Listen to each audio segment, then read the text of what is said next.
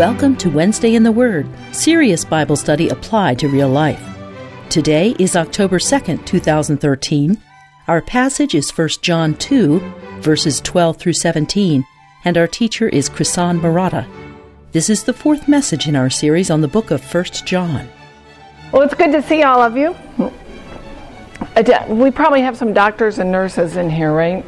You have to tell me if this is, Nurse? Yeah, you'll have to tell me if this is true. I've heard that there's a certain point in like med school and nursing school where you suddenly think you have whatever disease you're studying. That you, as you're memorizing symptoms of these diseases, you self-diagnose and think that you have all manner of wild, you have all the symptoms.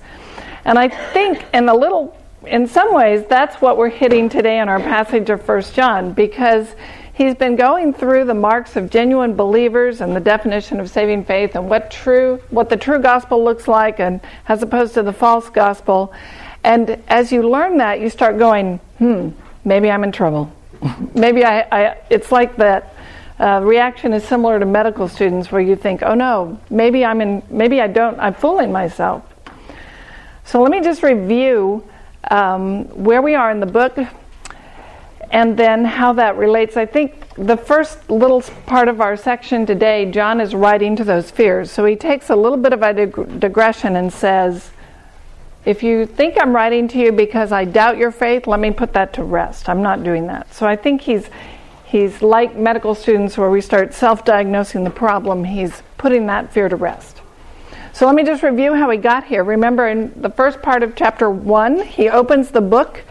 He's writing because there are all these heresies cropping up in the early church, and people who are claiming to teach in the name of Jesus or aren't really teaching in the name of Jesus. So he's the last surviving apostle. The generation that was the eyewitnesses to Jesus are dying off, and all these people are saying, that's not the real gospel. This is the real gospel. Or that's not what Jesus taught. This is what Jesus taught. And so John's writing this letter because he has the unparalleled credentials to say, this is the straight scoop. I was there. I saw it. I'm an eyewitness. I was intimately involved with Jesus, and I can tell you this is what's true and this is what isn't. So he's writing from two kinds of authority, both his experience as an eyewitness and his commission as being given a calling to teach it. And that's how he opens the book. Then in 1:5, he says, God is light, and in him there's no darkness. So he says, okay, if you want to know the true gospel, here's the first thing you need to know. God is completely and totally good, right, and holy. I think that's what he means by light. And then he says, therefore, genuine believers will be marked by three things. And you'll remember this from Libby's teaching a couple weeks ago. Genuine believers will not pursue sin. Instead, they will pursue holiness or pursue righteousness. They will not deny that they are sinful. Instead, they will acknowledge their sinfulness. And then they will not call sinful actions right. Instead, they will recognize sin for what it is. So that takes us through the end of chapter 1. And then he begins chapter 2. He reiterates that while we are still sinful, we are forgiven on account of the blood of Jesus. So you remember the Gnostics were teaching that the way to salvation was through enlightenment. So not through forgiveness, and if you just had to have the right knowledge, then you were saved. And John's point, at least in part in that opening of chapter 2, is Jesus paid the penalty for our sins, and there is no other way to salvation. So it's not like we gain salvation through Christ's death, while the Gnostics gain it through enlightenment, and the ascetics gain it through their lifestyle or of self-denial. He's saying there is only one way of salvation for the whole world, and that is through the blood of Jesus Christ. Then he goes on in the early part of chapter 2 to expand on that, and he expands on the principles he started in chapter 1. He says genuine believers will pursue righteousness or holiness. So those who claim to know Jesus will come to value the things Jesus valued, will strive to live the way Jesus lived. They will begin to conform their lives to the teachings of Jesus. And then in 7 through 11, he says, genuine believers will love the things of God. So those who claim to be following Jesus will love righteousness and will love those who love righteousness. So that was the Old Commandment, New Commandment section, which Libby taught us last week, how it's the commandment is old in the sense that it's not an addition to the law or an addition to the teaching of Jesus, but it's new in the sense that now we understand it more clearly and more unambiguously. So we had all the Old Testament law, which set ritual and morality side by side, said do it all. And now Jesus' teaching brought the clear, unambiguous message that the essence of what God requires is that we be loving people in the fullest sense of, and the best sense of that idea. And the rituals and that part of the law are to teach us and instruct us on how to be good people. But morality is what's important. So it's new in that we understand more clearly. So that kind of raises the question, well, John's been writing and saying, what are the marks of true believers and what are the marks of false believers? And that raises the question, why is he telling me this? Does he think that I'm in trouble, that I'm not a true believer? And I think at this point in the letter then, he takes a short digression to assure his readers, no, I believe you have genuine faith. So that's what 12 through 14 is. And then the rest of our passage today, 15 through 17, he does the flip side of what he's just talked about. So in 7 through 11, he says genuine believers will love the things of God. He's going to take this digression to assure them he's confident of their faith, and then he's going to do the other side of the coin and say genuine believers will not love the things of the world. So the positive side is they will love the things of God, which we looked at last week, and now he's going to give us the negative side. They will not love the things of this world. So that's kind of the big picture flyover where we are in the book. So we're going to look specifically then at chapter 2, verses 12 through 17, and we're going to start with his little tangent in 12 through 14. Let me read that for us.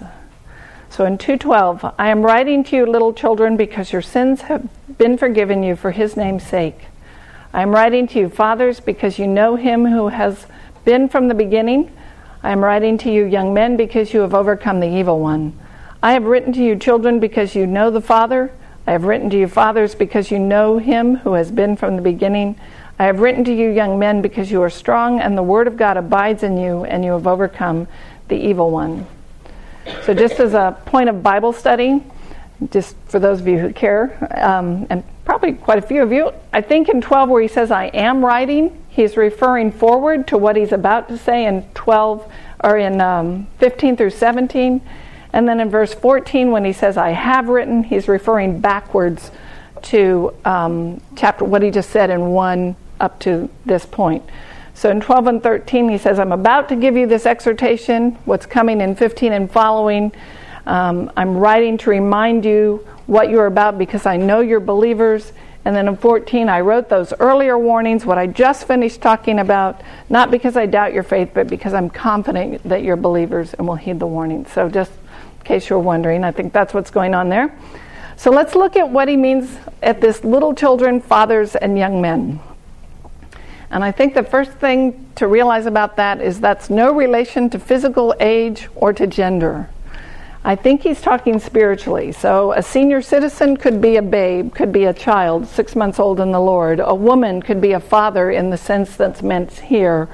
Or a young woman could be a young man in the sense that's meant here, or a father or a babe in Christ. So I don't think he's writing specifically to age groups, and he's not particularly concerned with the number of years you've been alive, or maybe the number of years since your conversion, or even how high a position you have in the local church. Given the purpose of his letter that he's writing to teach people how to recognize the true gospel from the false gospel, I think he's talking about spiritual age. And what's relevant to that is how mature you are in the faith. Not your chronicle age, but your understanding of the faith, and we know that God grows us at different rates. So while it's often true that those who are older are more spiritually mature, that may or may not be the case. For example, I always laugh, but my husband was an old man at 18, spiritually anyway.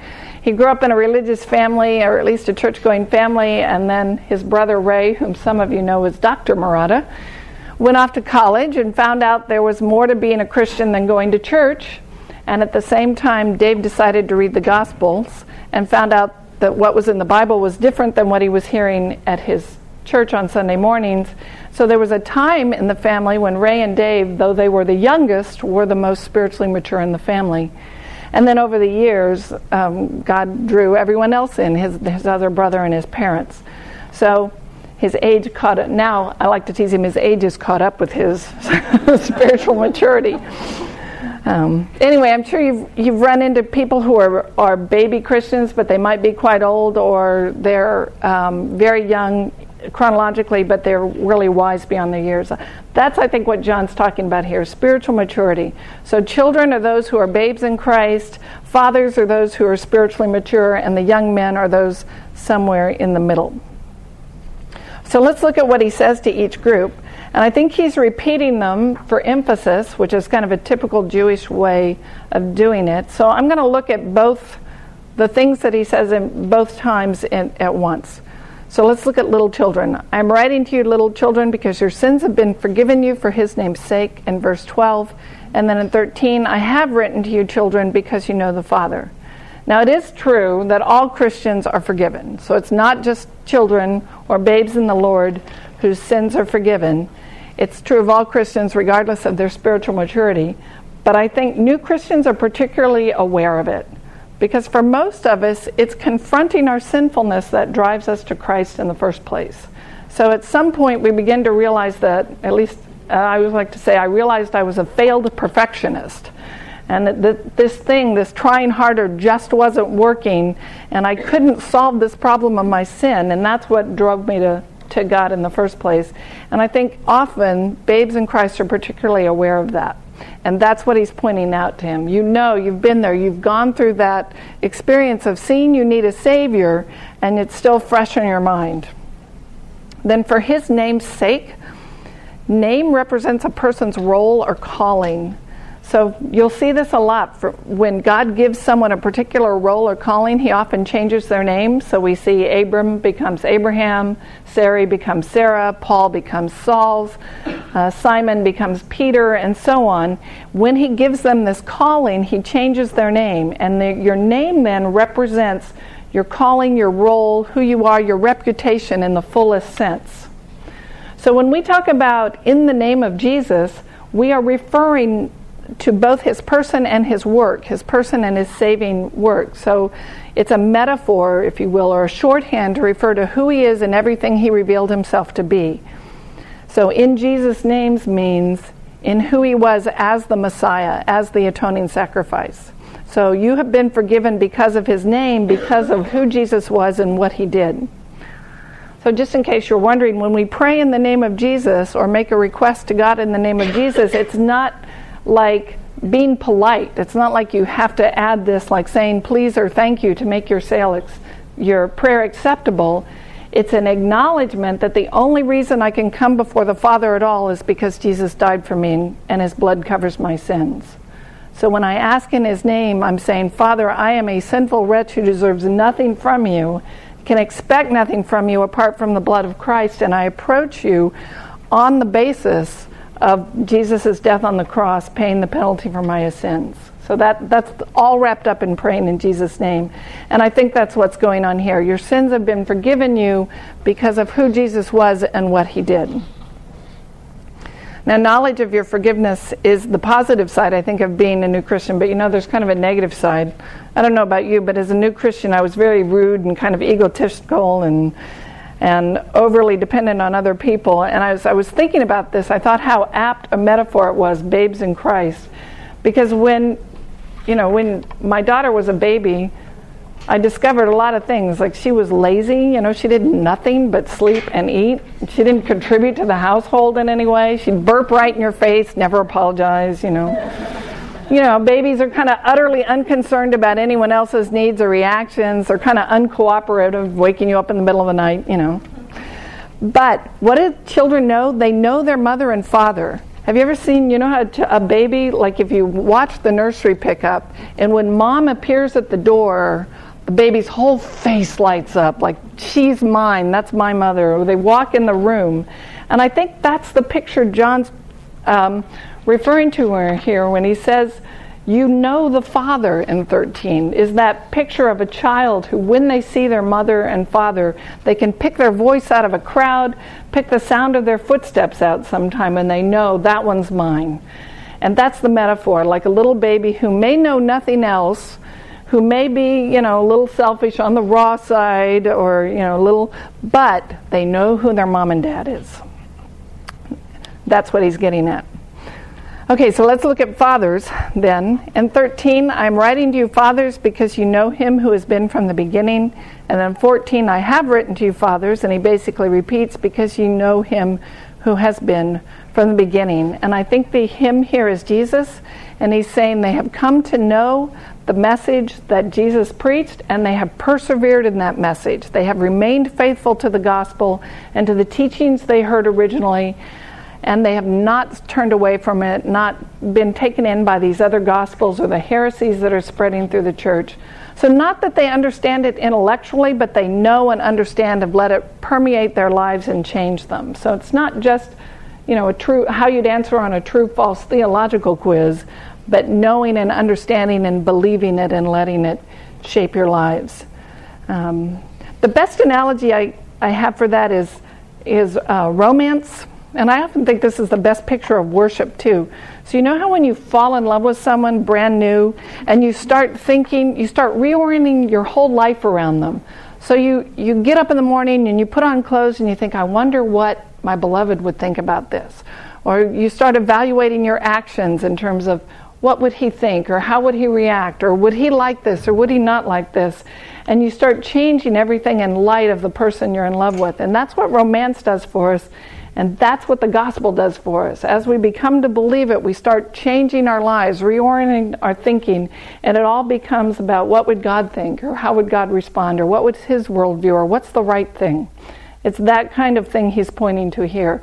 You know what was from the beginning. You've understood and let it change your life. Okay, and then young men, 13 and 14, he says, I'm writing to you, young men, because you have overcome the evil one. And in 14, I have written to you, young men, because you are strong and the word of God abides in you, and you have overcome the evil one. So what does it mean to overcome the evil one? Well, I think the evil one is Satan. Satan's goal is unbelief, and to overcome him, you merely have to believe. You just have to persevere and believe.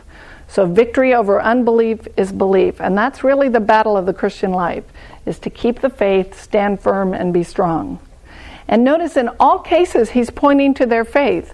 Little children for knowing the Father, that is, knowing who their daddy is, having faith. Young men overcoming the evil one, standing firm in the faith.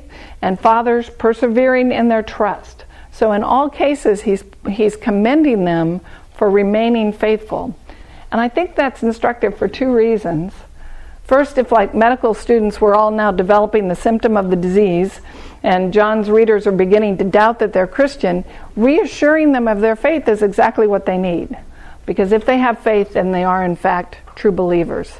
And notice what he doesn't point to. He doesn't say your outward actions, your good works, your church attendance, your eloquent prayers, your religious practices, your stellar Bible study. None of those things, he says, are definite signs of their faith. But, we could do all those things and be hypocrites or self-deceived, but that trust, despite everything, of remaining faithful to the gospel, that's how they know they're saved. So, how do you know you have faith? If, like little children, you recognize your Father's voice. Like young men, you've gone through trials, battles, and struggles and come out of those with your faith intact. Or like old men, you display a strong, mature trust and knowledge of your Father. And I think the other reason that's instructive is because the battle in this life is over faith. So Satan's goal is not just to make you stumble here or there or have a bad day. His goal is to make you give it all up, turn your back, reject God, and start running his direction. His goal is unbelief. So now he may delight in all the minor setbacks, but he only wins, quote unquote, when we give up the fight and we rebel against God. So we would win in that sense by persevering, by standing strong, holding fast. And that's the real battleground. All right, so now that's his digression. He says, okay, I've been writing all this about how to tell true believers from false false believers. Let me reassure you, I don't doubt you. I've seen your faith. Have confidence. Now he turns his attention back to the subject at hand. So in the early part of the chapter, in 2:1 through 11, he claimed that when we come to know Jesus, we keep his commandments, and that a sign of our faith is our desire for righteousness. And now that's the positive side. Now he's going to turn that around and say the other side of that coin is we won't love the things of this world. So in 1 through 11, he said we will desire righteousness. Now he's going to say the reverse is true. We will not long for the things of this world. And this passage has been used to denounce everything from beer to buttons. Whatever is currently out of favor with Christians has been crammed into this passage, labeled worldliness and forbidden. So dancing, disco, card games, smoking, whatever is considered worldly, we use this passage to warn against it.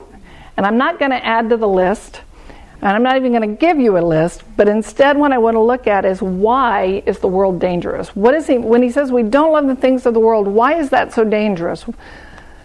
So let's look at 2:15. This is the exhortation he gives us. Do not love the world nor the things in the world. If anyone loves the world, the love of the Father is not in him. Okay, that's pretty scary because probably for most of us, there are things about this world that we like. So what's going on here? The first thing we have to figure out is what does he mean by world? And there are at least 4 options. There's probably more, but these are kind of the big 4 options I came up with. And actually I'm going to give you 4 and then actually boil them down to 2.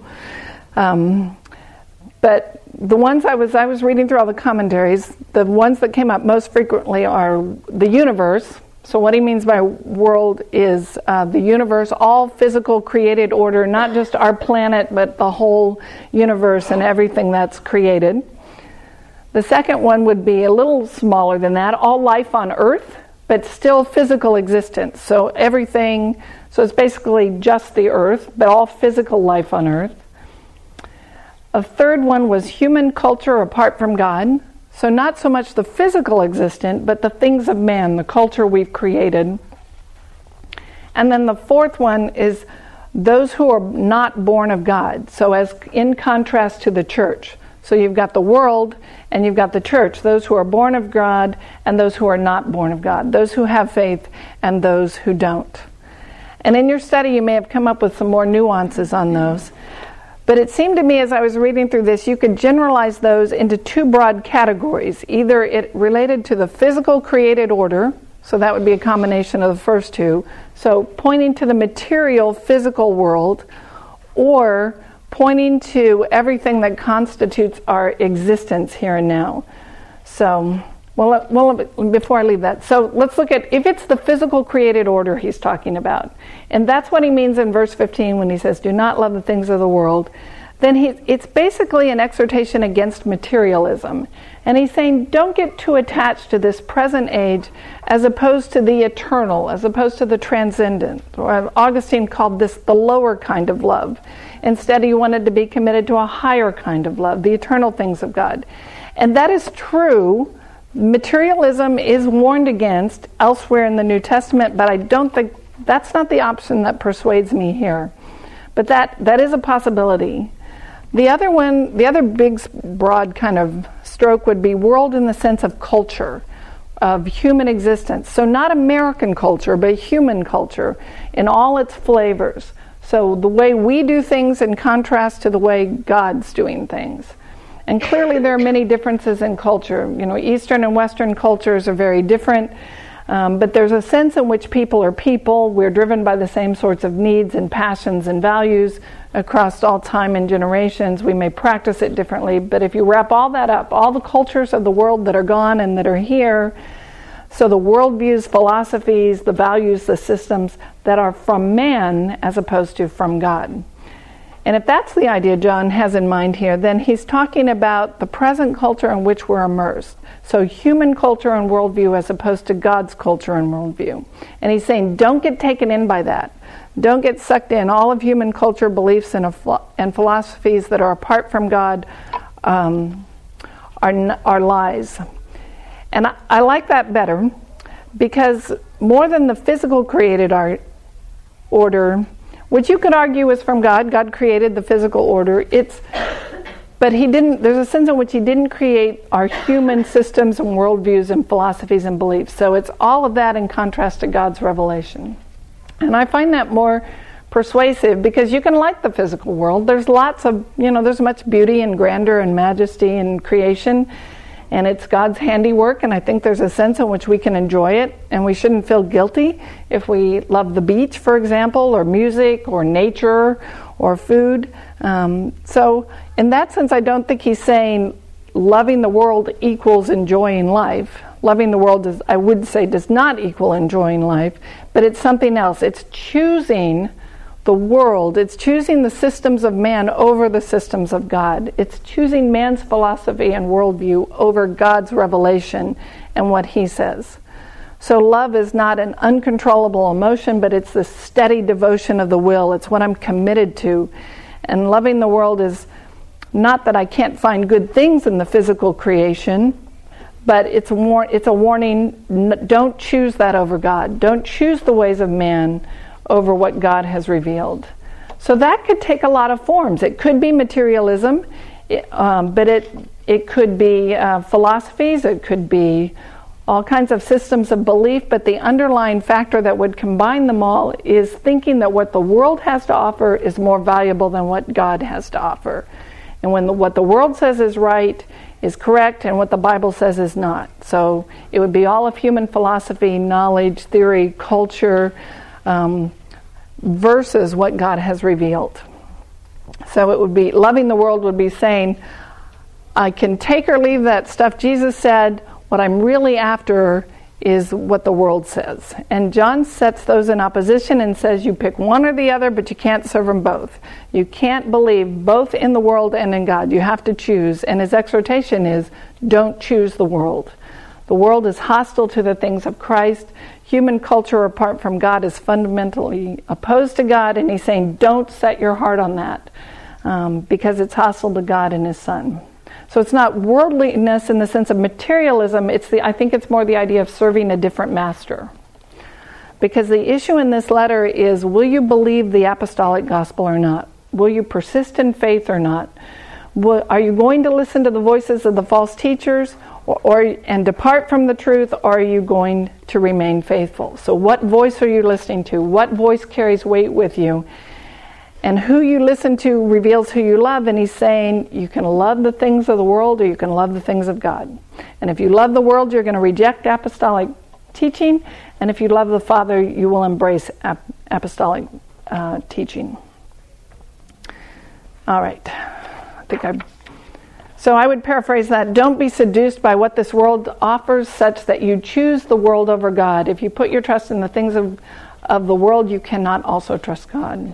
So let's look how he fleshes that out with verse 16. For all that is in the world, the lust of the flesh and the lust of the eyes and the boastful pride of life is not from the Father, but from the world. So let's talk about what these phrases are. The lust of the flesh, I think, is any and all physical bodily desires. So food, pleasure, emotions, romance, beauty. It's the things of physical creation that are good and nice, but we place too much value on them. So that not that they're wrong in and of themselves, but he's speaking against an attitude that places too much importance on them, so they become idols. So it's the attitude that turns food into gluttony, or comfort into excess luxury, or romance into the end all and main goal in life. So loving the world would put these things out of balance. When I love the world as opposed to the Father, I value those things more than I should. Not that they're bad, as the Gnostics taught, everything physical was bad. I don't think that's what he's saying. They're not bad in and of himself, but it's the idea that we can want them more than everything else. So it's seeking physical gratification or pleasure rather than love, honor, mercy, compassion, or something along those lines.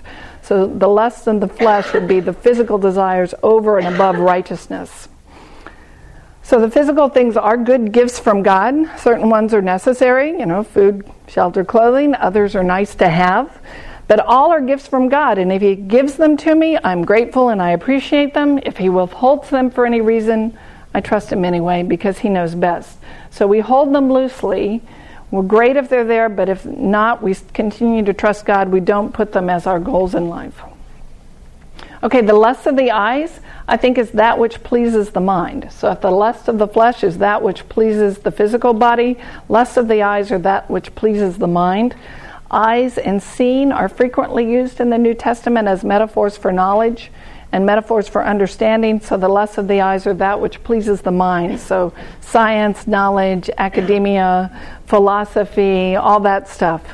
Now, again, it's not wrong to want to learn or to be curious, but it's turning that desire to learn into a demand to know everything, or to think I have the right to know everything, or that I am somehow better than everybody else because of my knowledge.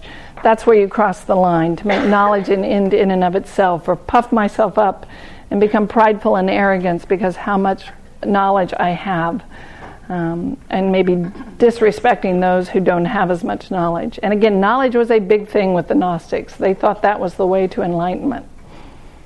And then the boastful pride of life, I think, is putting undue importance on our daily pursuits.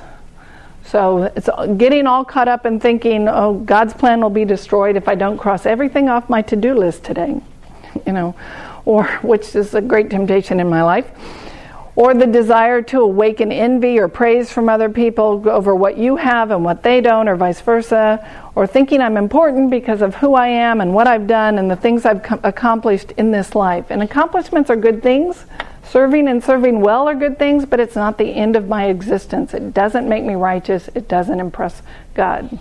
So, manufacturing 1 million widgets may be a great thing to do in this life. Maybe widgets cure cancer and bring world peace. I don't know. Maybe they're of great importance to society and they're dramatically change people's lives, but in the end they're going to burn. And there's a sense in which the spiritual reality is more important, and who I am in the kingdom of God is essential, not who I am in this life.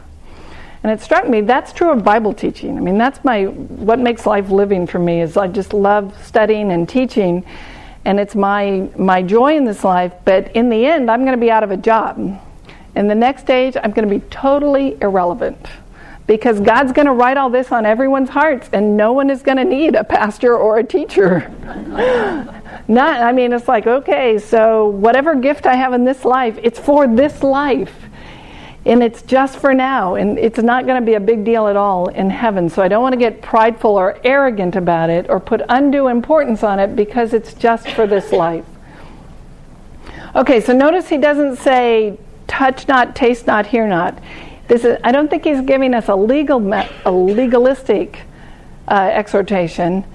He's not saying don't avoid the physical entirely or avoid the world entirely. He's saying it's a matter of priority. Don't set your heart on them. It's the idea of no man can serve two masters. So don't give yourself to amassing the trophies of this life, whether it's career or a great house or computers or cars or the perfect body or a superior resume or academic achievement, whatever tempts us. He's saying don't get caught up in that. Keep it all in perspective. What's truly important? Those things are not from the Father but from the world. So all that stuff is not the ultimate blessing God has in store for us. It may be part of the richness and the value of creation. It's not entirely bad, but they're just not of value. The real gift is what's to come. These are just shadows. These are things for now. So all the things of this world are not the ultimate blessings God has in store for us. They're just the natural gifts He's built into creation. Why? In 2:17, because the world is passing away and also its lust, but the one who does the will of God lives forever. So all those things may be of great value and for now, but in the end they're going to pass away. So career, fortune, fame, knowledge, academic success, degrees, resume stars, however we measure success or however we measure greatness, in the end it's going to burn. But something will last, and that's doing the will of God. So there is important work to be done in this life, and that is to come to know and love the Father and faithfully do what He's asked you to do. So to recognize who Jesus is, what He did for us, and live out that calling. And it may be helping others grow, serving, teaching, loving, encouraging each other, praying for each other. All of that is important work. And think about how much we downplay that. We tend to think, that the day in, day out loving my family isn't as important as making a name for myself or gaining career success or even serving in my local church body or something. But I think John would say faithfully using your gifts in whatever arena God has asked you to use them, that's important. That's part of the plan. That's what he's put you here to do, and that will last forever. And John's saying, don't get taken in by the attitude that says, I have to have worldly success, or success as the world measures it, because that's passing away. So the stuff of the kingdom is what's going to last. The things you do that help yourself and others come to know and love the Father, that's important. That has eternal significance. No one may ever know about it. No one may ever see it but you and God. But that's important. And I think John would say choosing the world is not just wrong, it's foolish, because it's going to turn to dust. So you can choose truth or you can choose a lie. Both are going to claim, both the world and God will claim to fulfill and satisfy you, but one is right and one is wrong. And I think we can even elevate our charitable pursuits to kind of the same wrong level. Well, soup kitchens may do a lot of good in this life, but they are for this life. They will pass away. The lasting good are the lives that are changed by those people, and the people who come to know the Father through those soup kitchens. So finding someone a job, teaching them a skill, that's a great thing to do, but not as great as helping them find Jesus. Those job skills are going to pass away, but the love of the Father lasts forever. So it's easy to get caught up, even in our nonprofit social justice causes, which are good things and necessary in a fallen world, but they're not our masters. They're not the be-all and end-all. Loving the Father is what's important, doing what he asks. So in whatever activities or causes or roles or jobs God has called us to pursue, we want to realize the important thing is coming to faith, encouraging faith in others, coming to know God. Martin Luther summarized it this way: I've held many things in my hands and I've lost them all, but the things I've placed in God's hands I still possess. And you've probably heard this quote from Jim Elliot: he is no fool who gives what he cannot keep to gain that which he cannot lose. And I think that's the same idea here. Doing the will of God, committing yourself to what God values and striving for it, that's going to last. So don't build your life on a foundation that's already decaying. Instead, give yourselves to the pursuit of God. So the world, all its comforts, philosophies, those are temporal, they're passing away, but the one who puts his security and trust in God will live eternally. All right, so let me just wrap this up and ask the question, so what? So in 12 through 14, I think he reassures his readers that if you persevere in the faith, he reminds them that persevering in their faith is the real battle, and it marks them as believers, and he has confidence in their faith. And then in 15 through 17, he says the things of this age, no matter how wonderful they are nothing compared to what's to come. So put your trust in God and not in the created world. So it's kind of the flip side of what he said earlier in the chapter, where he said believers will love the things of God. Now he's doing the flip side. They will not love the things of the world. They will not value that. Okay, so how do we apply this to our lives? And I suspect most of you have made some level of commitment to Christ. So you're saying, well, yeah, I already decided to follow God. I already chose Christ over the world a long time ago. So what does this passage have to say to me? And I struggled with that for a long time. And then it occurred to me, what do you pray for? And I started thinking about what I pray for in light of this passage. I mean, what kind of requests come up and how do you pray for them? And being brutally honest here, as I studied this and began kind of paying attention to my prayer life, I found I was praying for three things. And I hope you all will love me anyway. But they were basically, make my life easy. You know, pray for rain because I planted my garden, or pray that the auto clinic will fix my car because I really need it back by 5, or that I can get all my work done. You know, they fall in this category of make my life easy. The second one was fix it. So, you know, my boss has a pain, make him go away, or my family fights all the time, make it stop, or my back hurts, make it better, or whatever. You know, fix whatever thing is not making my life easy. And then the third one was get me out of a jam, usually of my own creation, you know. So I left my study to the last minute, help me remember, or, you know, I really blew it, make it better, or whatever. So, you know, make my life easy, fix it, or get me out of my jam. And it could be that those are the exact wrong things to ask for, Because God is not necessarily concerned with how easy or smooth my life is. In fact, if you remember from our 1 Peter study, he pretty much says suffering is the norm, not complacency. And John has just implied that the battle in this life is faith. And he commends the children, the young men, and the fathers for persevering in the faith. He warns believers to love the things of God rather than the things of the world, which in large part is trusting God to save you from your sin and make you holy. And faith is the battle in this age. So it struck me that instead of praying for fix it, make my life easy, get me out of a jam, I should pray for the faith to get through whatever is making my life difficult. And that maybe that ought to be more the focus. And at least there's a sense in which that would always be right. Now, don't go running to the opposite end of the pendulum here. I'm not saying that if you're anxious about something, you can't pray about it. But there is a sense in which our perspective ought to shift from anxiety over the issue at hand to trusting God to get us through. After all, as we remember from our James study, he tells us when we ask for faith, we will always receive it. And asking for faith is perhaps the most important thing in this age because that's where the battle is. Do we have time? I'm going to take just a couple more minutes. I wanted to end with a quote, with a passage from Isaiah, because I think he says essentially the same message as 1 John in this beautiful poetic style.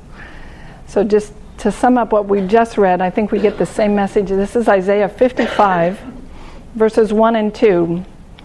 He says, "Everyone who thirsts, come to the waters, and you who have no money, come and buy and eat. Come buy wine and milk without money and without cost.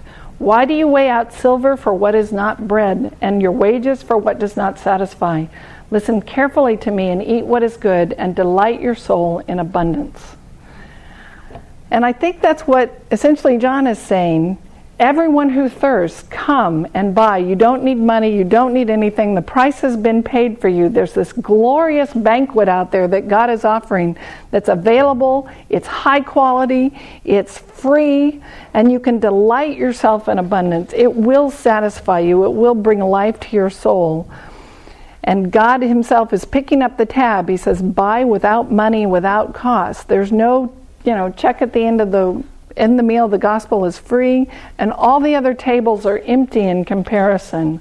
Why do you weigh out silver for what is not bread, and your wages for what does not satisfy? In other words, all those things of the world, that's not what's going to get you what your heart truly desires.